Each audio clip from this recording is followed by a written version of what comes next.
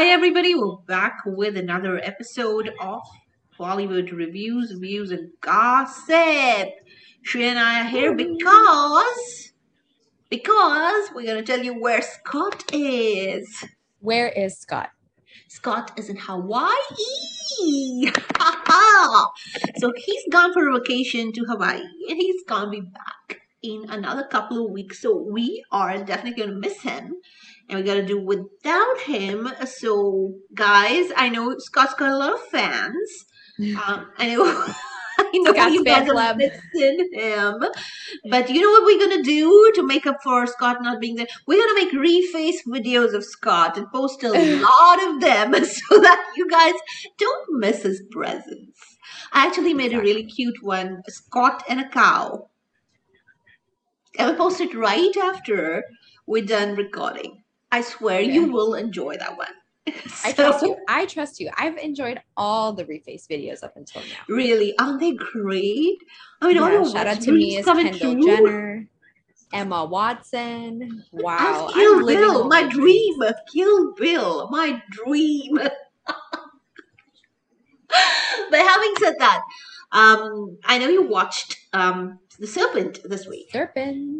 Next week we got two shows and two movies to watch, and we got only a couple of days to do it. So that's gonna be tough because everything releases on Friday. Just like James Bond released yesterday.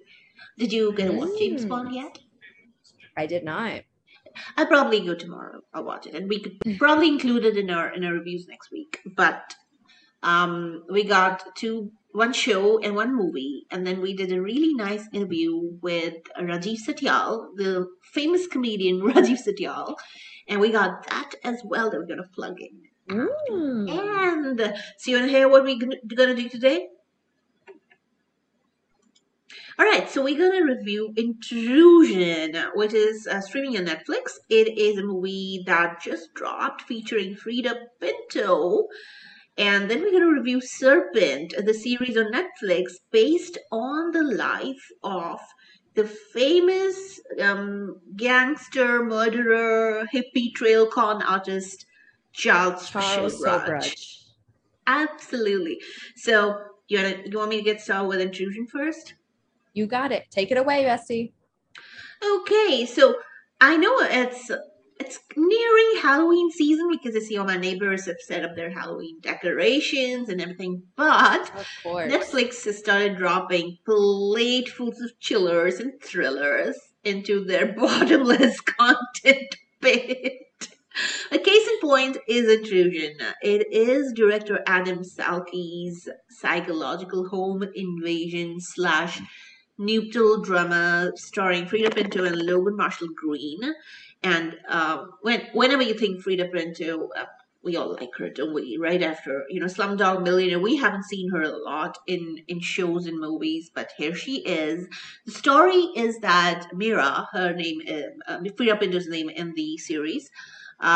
She's a youth counselor who survived a cancer scare, and she lives in New Mexico's desert with her husband, who has built a sprawling ultra modern home for them that looks like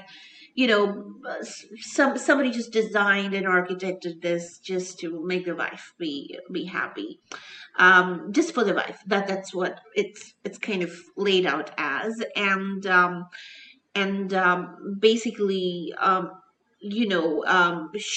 husband loves her a lot.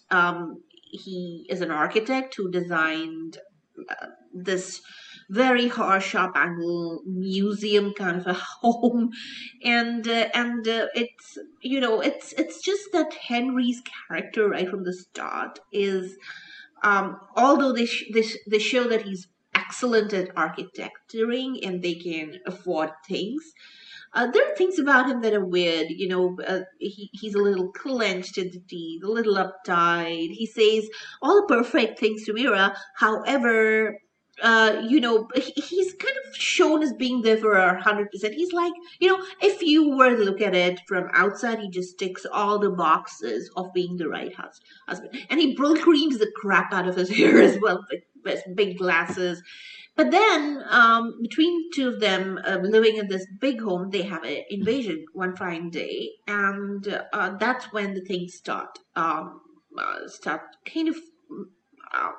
kind of becoming weird for Mira because she starts questioning him. She starts questioning. He almost kills a guy on the day the invasion occurs, and he's very cold blooded about it, and that kind of makes Mira panic a little bit. And there is, of course, a detective, and the cops come out of nowhere, and so it's just all the things that go into making a thriller happen. And well, no spoilers here about what happens after the break-in happens or whatever else. It's kind of it's supposed to be more Gone Girlish, Double Jeopardy mixed with Don't Breathe or Parasites. Look, it's those characters. Um, I I I was expecting a lot more from this thriller, but it just did not deliver for me. Mhm. Well, no spoilers here, but no, it did not deliver. Mira is traumatized. There is this entire story in the backdrop of that home invasion that unravels slowly for Mira, and she begins to trust him, and then she doesn't, and then she comes to know what exactly is happening behind the home invasion, and that's what the story is about. I'm not the thriller horror person. I'm a thriller person, but I'm not a horror person. This is a thriller slash Right. horror mystery all combined. But there wasn't a lot. I mean, it was so unbelievably predictive. I Mm. just did not feel that they left anything over there in this entire movie that we could have just left to guesswork. Mhm. Given Frida Pinto's last movie, I know if you watch, wasn't it Hillbilly Edgley, right? I'm not sure. I haven't Hillbilly seen that Edgley. one either. Yeah, it was great. We expecting this to be a great pick for her as well. And now that she's pregnant with a boyfriend slash fiance, and they just bought a new home in Los Angeles, everything looks amazing in her career of how she's managed it so far, coming from India all the way to LA. We'd hope that she'd pick up a good movie. The reason I picked it up was because, of course, she's Indian. We always cover Indian artists, Indian Americans, and Indian artists. We are the hub for them, and um, I thought this would be another great pick, but I'm sorry. Well, no. Um, that's where I leave it. So if you have time, watch it for the sake of Frida Pinto if you love her. But there's really, even with the things that we haven't told you because there'll be spoilers, there isn't much here to watch. Mhm. All right. So, is there anything about the direction, I guess, like we could say the actors, maybe even the way that it's produced that at least stands out? Of course, technically there isn't. I mean, it's very well done technically, but Mhm. it is so predictable. The writing is so. Uh, Let me just. Adam Salke was a director also of I Smile Back, which was also a great thriller. But what I really found missing over here was just the predictability of the plot. Just makes an entire thriller go south. Mhm. So, yeah, they develop her character pretty well, and you feel for her, and you really don't want her to suffer. You kind of start feeling for her, but then Henry, her husband, who's Marshall Green, of course, he's also created in a way where you start hating him. So those plots and subplots were really well built till the event occurs, Mhm. but it just doesn't make you um, feel for the story together. Oh, You don't care much. So right. I think it's just the writing was very predictable. Sometimes there are so many stories that just get ruined because you expect what the ending is going to be ahead of time, even if everything in the movie could have been laid out so that, you can have a very unpredictable, sort of suspenseful and thrilling conclusion, but they choose not to act on it for some reason. It's like they play on the traditional tropes and they're just like, you know what, people who come here for horror already know how it's going to end anyway. And this is like a tried and true research method of how good horror movies are. So we're going to use the same trope again. Yeah, I think that's what Raven. went wrong here. It was the same tropes being used that have been Right. used like 50,000 times before. And, I guess if it ain't broke, don't fix it. um, you know, you know the film is limited. And Right. then after a while you feel everything is BS because the moments that matter the most, um, the editing and sometimes the camera angles just don't just just take the action away from the plot. Well, we have pretty much summed that up right there. So if you had to rate it out of 10, what would it be, Merle? Like 4. Okay, everyone, now we know not to watch that one. Yeah, and also, if you're watching shows on Netflix, normally Netflix wants you to have the hook a lot earlier in the movie because that's how their viewership numbers work. For example, it's like when it comes to evaluating if a movie is a hit or a miss, at least commercially, Netflix uses some metrics because box office has numbers. What does Netflix have? Netflix has how long did your audience stick? So they like their series to have their hooks much in advance of the show Mhm. because you don't want viewers. We're sitting at home and watching, right, or on the mobile devices. So if they want their shows to work, they want hooks much earlier so that audience stays.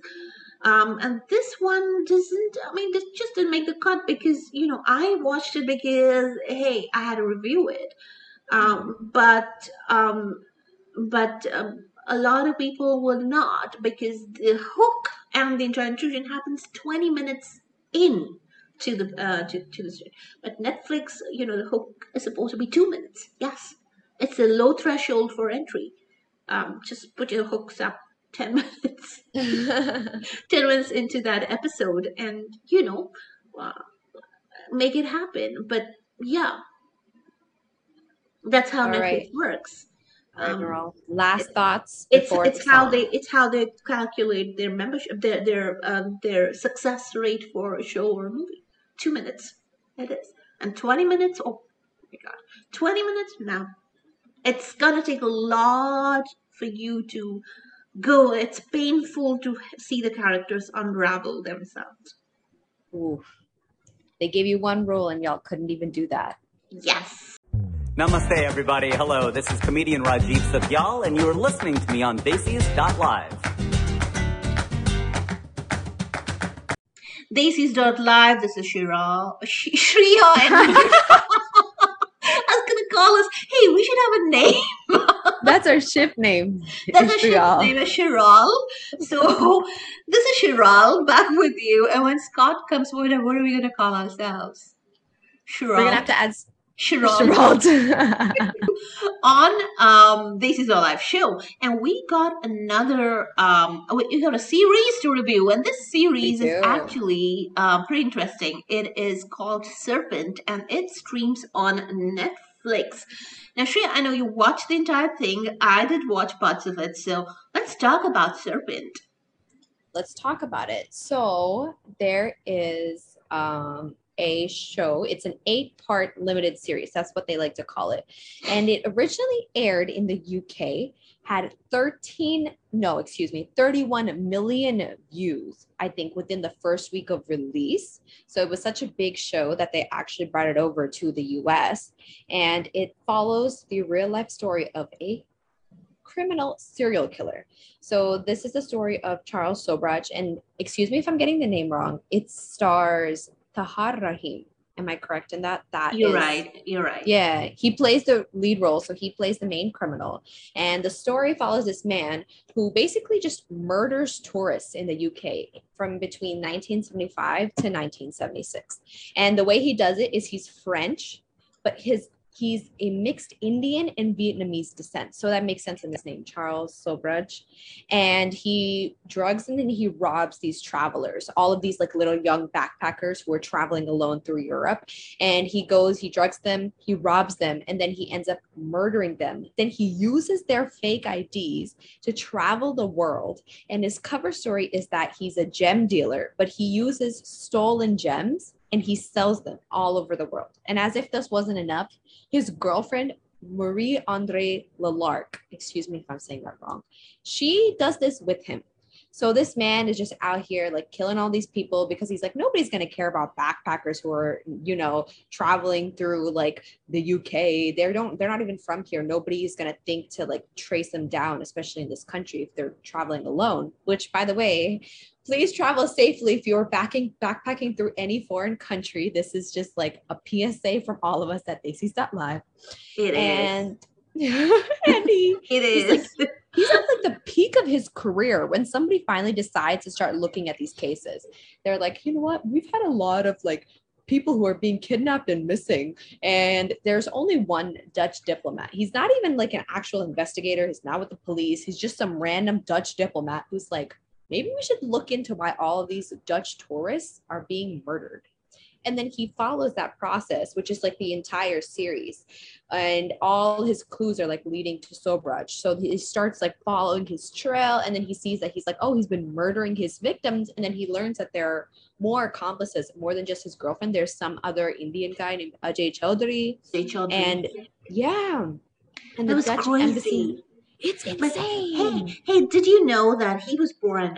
So his real name is Harchand Bhavanani Gurumukh Charles Sobhraj. That was his real name, and his father was Indian and his mother was Vietnamese, and he was born in Ho Chi Minh City in Vietnam. And his parents had never married, and his father denied paternity for the longest time. And then his mother's new husband was a French army lieutenant, was stationed in Vietnam at that point in time, and that's how he kind of grew up. Y'all, this is all based on a true story. If you search it up on Google, the first question is the serpent based on a real story? It is. Yes, apparently, it is. Charles is now being held in Nepal. He's actually true. Like, yeah, he's imprisoned in Nepal, which again, a whole new country to add to this like story. And this Dutch embassy person, his name is Herman Kippenberg, and he and his girlfriend. Well, I don't know what it is with the accomplices and the girlfriends in the story, but like everybody brings their girlfriend. They're like, you know what, work? Let's take the girlfriend along. Well, they make girlfriends because the girlfriends buy into the logic, right? This woman did, right? She completely bought into his logic. And it wasn't in vain either, because as far as like Charles was concerned, he was at the height of his career when he started being taken down. Homeboy was making stacks on top of stacks on top of stacks, and he was just getting away with anything and everything because people are reporting the murder and then just letting it go. Because what are they going to do? The family isn't from that country. And then now you have to go through all this processes and legal fees and, basically like tracking it down in a whole new foreign place where a lot of them don't even know how to go through that process. It's just, what are you going to do about it?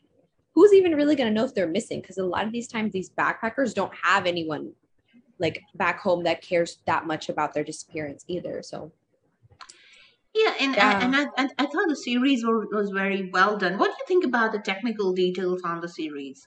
Okay, I will not lie to you. The first few episodes I was kind of struggling, because I was like, it takes a while for the story to get on its feet before you're like, oh my gosh, like he's almost about to catch him, like, oh my god, like he's almost there, before all the little details. I think it gets a little repetitive at some points. Like it's the same little like timeline going like pictures and then like story and pictures and story and pictures and story. And then, you know, at one point I was like, okay, this is like a little too repetitive. Like, can you advance the story further? Can you go faster? It is slow. It is slow. I will say that at the beginning, like the first 2-3 episodes are kind of slow. Yeah, So I thought the first three episodes they were just trying to set the character and yeah, the tone, and but you know, in a series on Netflix, you don't take that long to set the tone, even if you right. know you're setting the tone of a calculated sociopath, and of course his game with Kippenberg, and you know all that, and then of course the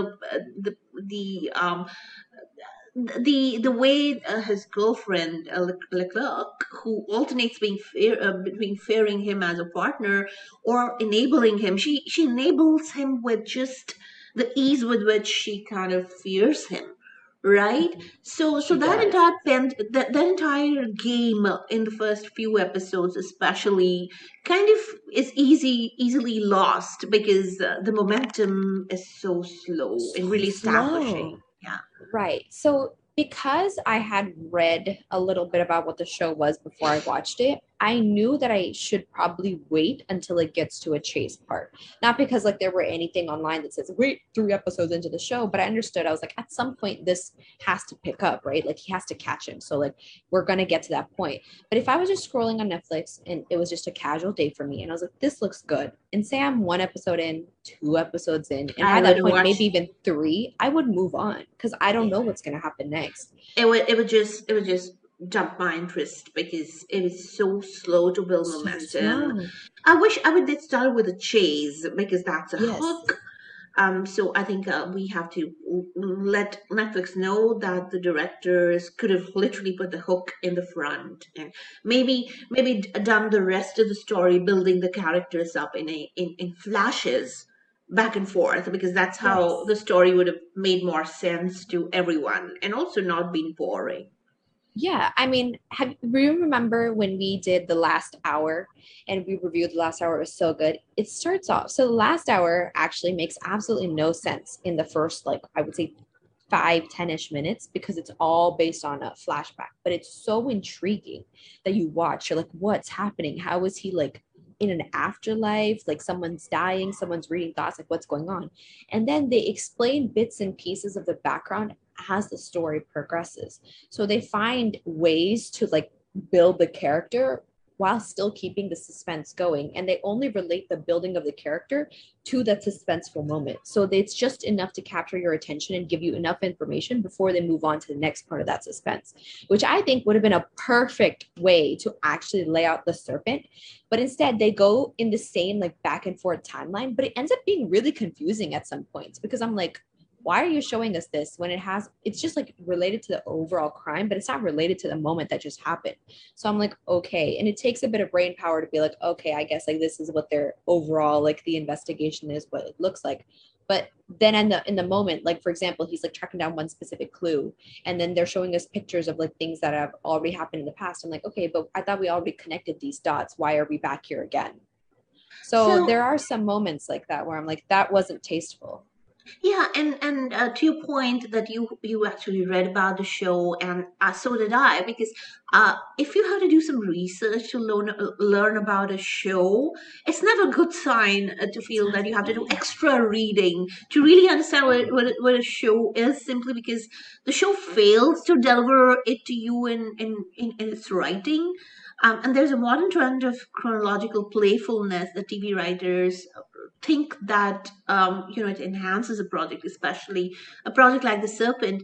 But nothing drains tension in a project like, you know, if the show is lacking, if the writing is lacking, the narrative cohesion, and the audiences have to go and literally piece together chronological retellings of historical events just to figure out what's going on in the show. And that's what Serpent was for me. I had to go read about Charles Sobraj a lot more. Of course, I'd heard about him, but I didn't really pay so much attention growing up to what he was doing, what he was all about.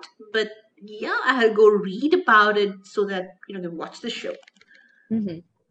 So and then of course I couldn't really also decide if that character was supposed to be um evil, or he was just he just enjoyed it. You know what I mean? Yeah, I get it. Was I he get doing it because he's sociopath and he enjoys it, or was he doing it because he's sociopath and he's just damn evil, creepy evil? Or is he doing it because it's just the opportunity was there and he's habitual, because most sociopaths are just habitual. Mhm. So I wasn't too sure about that part of his character as well. There's no for somebody a show profiling a sociopath like Subraj.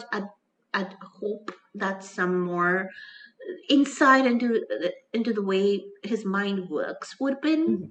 a little helpful in Yeah, really aligning yourself with the character. I But agree. none of that happened in the show at all. It was so screwed up that way. You know what I mean? They focus on the point of view of Kippenberg a little more than they focus on Sobraj. And then the one thing I realized is you never really know the motivations. So, for example, when you told me all about Sobraj's background, like where his parents are from, and now you're like, oh, he's French. And I'm like, okay, well, I see like there's some disgruntled family trauma that might have caused like an unstable future that now, is leading to him like killing or doing whatever he has to do. And then he ends up being so good at it. Now he's like a serial killer. You like follow the motivation just a little. It's like uncovering why Hitler did what Hitler did, sort of like essence of the things, the stuff that you miss in the history books, but then you go off and you learn about later. So because we don't have the motivation, we only follow the story in real time, or like real time, essentially. True. True. And also because whatever questions I had about this guy and the way his mind worked, because this is what you really watch such series for, to know how this criminal mind really worked, right? If Mhm. he was a genius or he was just stupid to be doing it. So all the questions that remained before the 8 episodes remained after the 8 episodes. None of them were answered in that entire writing back and forth. So yeah, he's a monster. He's a guy who just looked at an opportunity and he saw people as disposable things, right? Mhm. But whatever they said in those 8 episodes, they could have literally made a 2-hour movie out of it and we'd be done. This is the feeling that I got I comprehensively. agree. I do agree with that, actually. So, 100%. so go no go, Shreya. I'd say it's a 5. It's a very flat 5. If you're at the point where, you've kind of watched your Squid Game all over Netflix and you don't know what else to look at, then maybe, but I wouldn't go out of my way to be like, oh yeah, today I'm going to finish another episode of The Serpent, which kind of confuses me because it had such a high rating with the UK audience. I'm not sure why it's not as like translative over here. Is that even a word? I didn't get that too. If it's done well in UK, normally it should be doing well in America, but Right. we'll know the numbers though, right? We will. Hi guys, I'm Kriti Kharbanda and you're listening to me on Desi's Live. Download Z5 right now and watch Chauda Fere releasing on the 23rd of July. Can't wait to hear what you have to say, so do tag us on social media and tell us your feedback.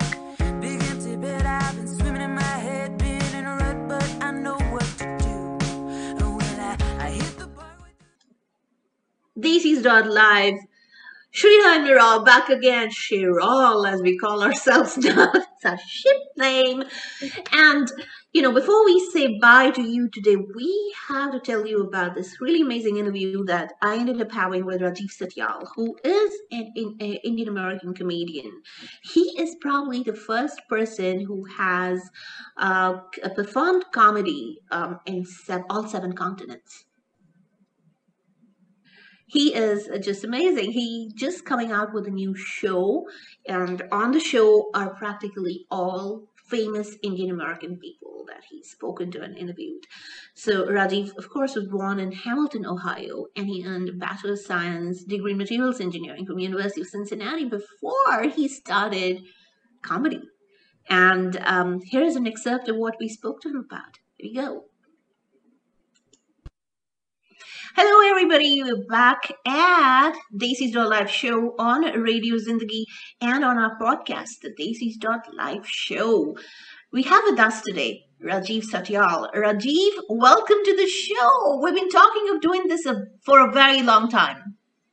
Namaskar. It is great to be with you, Mira. Thank you for having me. I am super excited to be with you during, what is it, Nashera, Diwali coming up? A lot of festivities happening right about now. I know it's holiday season everywhere. I mean, not here in America, but of course in India, it is holiday season.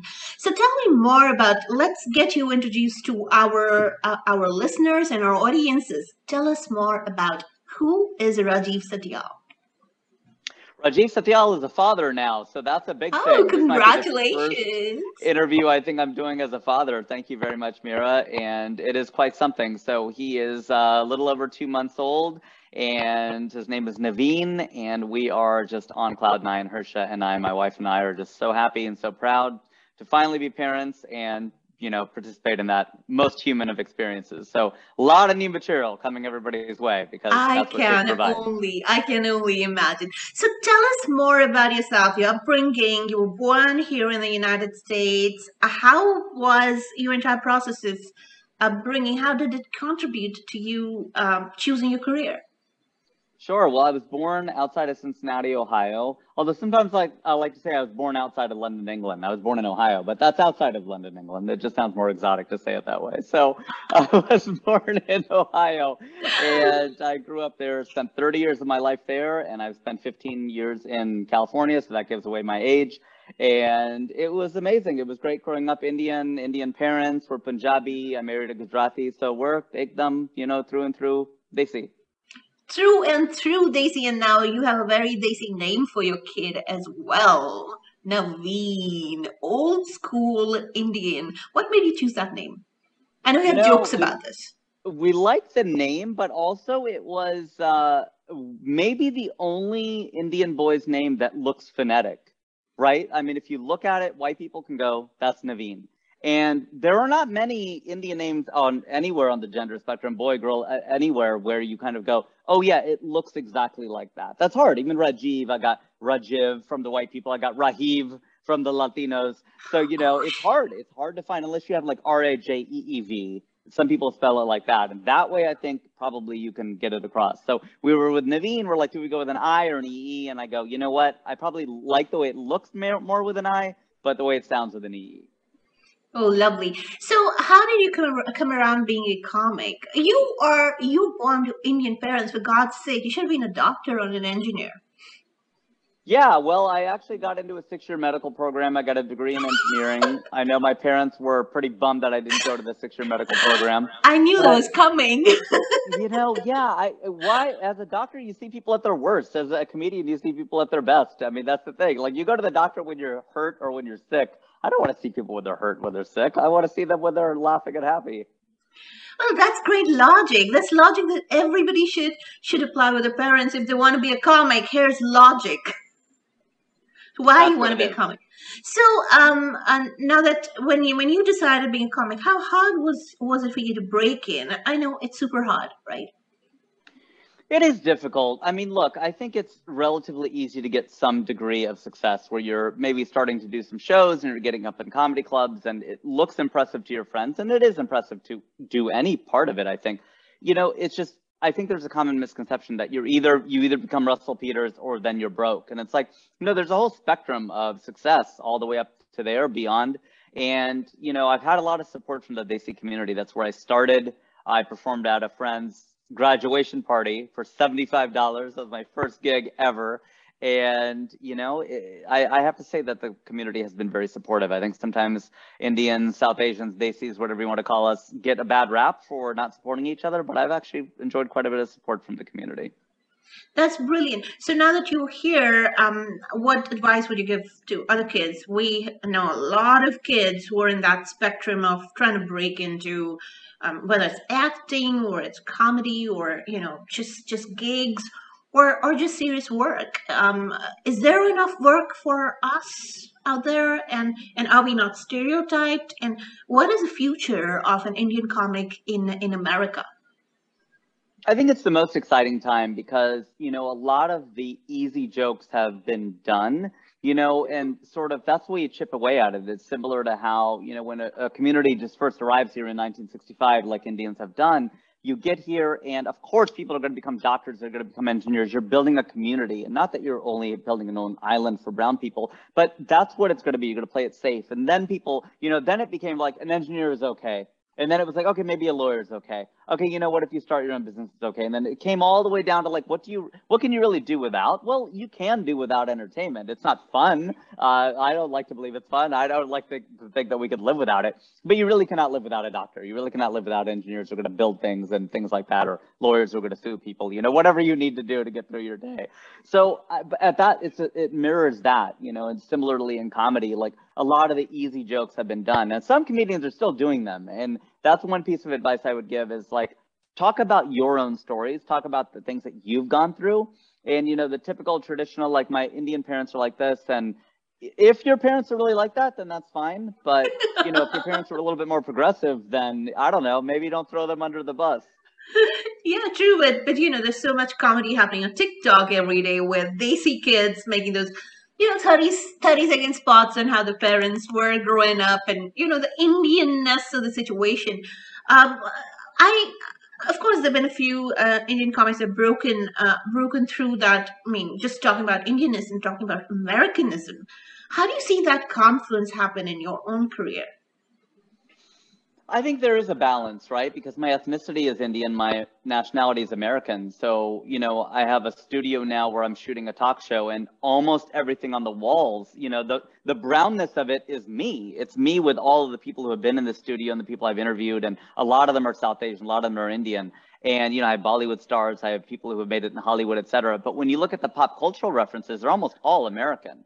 And, that stands to reason. I grew up in Ohio. Of course they would be. I watched, grew up on American TV, American films. I didn't really watch a lot of Bollywood. I didn't listen to a lot of Bollywood music. So there's no point in putting up a bunch of stuff where you go, well, that's not really how you grew up. Your idea is to blend the two and say, okay, we're brown people living in this world that is created by, brown, white, black, everyone. Yeah, so I do see this change. The generation before us, they were too shy to own their brown culture, right? Because hey, we were settling in.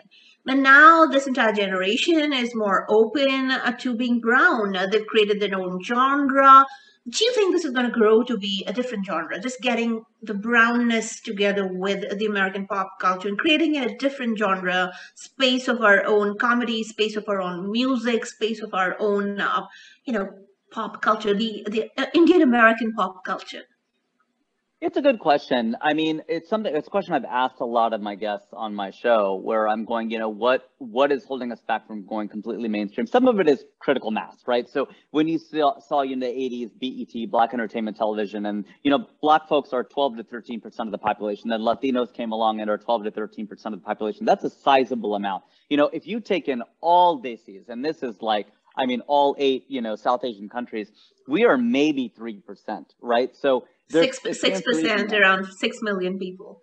Yeah, it's not so many. Like when you start to throw in other cultures as well, you get to 5 million, 6 million, whatever. Yeah. But you don't really have and that is like South Indian, North and East, West. You have Muslim, you have Hindu, you have Christian, you have non-believers, you have all these folks. Yes, that basic Desi culture, which is the dominant one in India, which is your, Priya from New Jersey, right? That's kind of like your Priya Shah from New Jersey is like your that, or in your Fremont, San Francisco, or, if you're on Hillcroft in Houston, all these different places, Devon Street in Chicago. Those are kind of like what we think of when we think of Desis. Is that culture going to break out and become a thing? It's like, it has to an extent, but are we going to get to the point where we have like a Latin Grammys where we have people like that? Yeah, we will get there. But so far it's been a blending of that. So Mindy Kaling, Aziz Ansari, Hasan Minhaj, they still have done it kind of like it's a mainstream sort of way where we've kind of taken on, the American characteristics. There's not a whole lot that's Desi about what they do. It's not a criticism. It's just more like playing that game. Will there be a blend like you're asking? I don't know that anybody has really pulled that off yet. Even with music, there have been a couple of things like that, but there hasn't been this sound, like a Motown sound or like a Latin sound that came out and became our own that's popular in America yet. But I think it'll come. Yeah, I'm hoping so too. But then, even Hasan Minhaj had to pick up Indian politics to really go mass, right? Because just the number of just the audience size matters, right? So what do you think about that? Especially because I know you have we're going to talk about your new show as well. So what do you think about your new show and the audience you're targeting it with? Yeah, well, thanks for asking. My new show is called What Do You Bring to the Table? And people can check out old episodes on watchrajiv.com. So watch like a watch, WATCHRAJIV.com, of course, with the I, as we mentioned. And, that's season 1, and it has 12 episodes on it. Hasan Minhaj, Deepak Chopra, Purna Nancherla, Deepika Mandiyala, a lot of people. The Surgeon General, Dr. Vivek Murthy, so someone who became a doctor, and Nina Devaluri, our first Indian Miss America, I should say. So Yes. that was a big deal. Some great firsts in there, and people are doing other things as well. So we just filmed all of season 2, and we have some really, really exciting guests that we filmed, same caliber, if not bigger, and we'll be releasing those soon. So that's the show that you can find. You can find me and follow me on @FunnyIndian on Instagram and YouTube and places like that. So new episodes will be coming out. So it's really exciting to talk to people who are South Asians who generally have at least 100,000 followers on social media, and or they're doing things that have that. So if they're on an NBC show, they're on Netflix, whatever, we want to talk to you.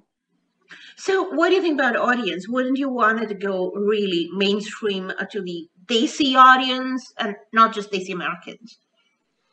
Yeah, I think that's an important thing too, is to talk to people in the motherland, in Bharat itself, right? People who are going to actually tune in from India. It's interesting because I performed in 11 states in India, and I might have been the first person ever to do an hour of stand-up comedy in India. I think that probably is true. And they in laughed? Bangalore, I did it. And I did At an your hour. jokes? They got your jokes? They laughed, yeah. Well, I wouldn't have done Oh an my hour, God. right? I would have stopped. There's no way I would have gone on that long. If it were a bombing, I would have stopped. I think I was contracted to do 40. I think it was like, you have to do 40. And I would have stopped at 40 minutes and 1 second if it were bombing. But if we're killing, you're doing well, and every performer wants to go on longer. So, but now the challenge is, I'm friends with a lot of the Indian comedians from India. And that's the thing, is like, the audiences there find Indian Americans and NRIs in general interesting, but they want their homegrown content, which makes sense, right? Yeah, They want to hear the people who grew up there, who do a little bit in Hindi or Tamil or Punjabi, whatever, and they know the references, of course. So that becomes more of a challenge now for, if you're an NRI going to perform in India, it's not as easy as it was maybe 10 years ago. Yeah, and the jokes are different. I mean, I know a lot of people have tried repurposing Indian content to this audience. It might work in New Jersey, might work in New York, might to some extent because of the way the population is.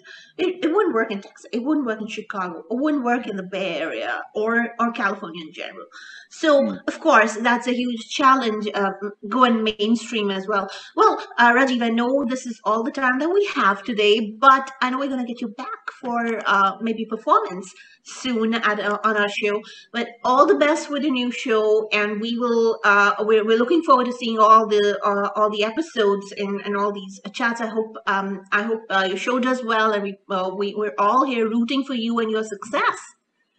Well, thank you, Mira. I appreciate it. We've given gift bags to all of our guests, and they contain gifts from our community. So if you're a sponsor out there, if you've got a company, if you've got a jigsaw puzzle or a drink or a food or a snack or something you want to share with these amazing guests that are coming through, please get in touch, because we're including them in gift bags. We're looking for sponsors, people who are going to partner with us and things like that. And, you get exposed to some pretty cool people that come across. And honestly, we want to do that. We can include things. We can include candles that are made by white folks, black folks, etc. But we want to include things that are from our community. So please get in touch and let's see how we can partner up. But thank you for having me on, Mira. It's really, really a pleasure, and want to wish you a very festive holiday season. Happy Dussehra, happy Diwali, and Thanksgiving, Christmas, everything else too.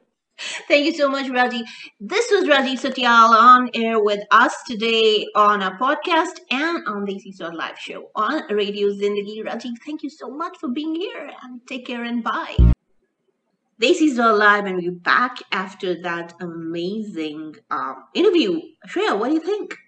I think it's fantastic. You know how we love comedy out here on Live, everything from slapstick and dad humor to the well-intended pun. And I have to say, comedy and brains. Y'all, he didn't just start off in comedy. He wasn't someone who was just like, you know what, I'm going to have a comedic career. He started off in engineering, then realized he wanted to pursue comedy. Just like any other good just like any other good Indian American kid. Yeah, we always do a doctor and engineering degrees, and then and stand-up comedian, all then we in the do mix. Then we do the rest. Absolutely. Exactly. But you know what? What I really like what he said was so when that portion where I asked him about his entire experience, because to really get the audience, Indian Americans are a limited community, and going mainstream as an Indian American comic, of course, a lot of what he said is a lot of Indian American jokes have already been told. So how do you increase your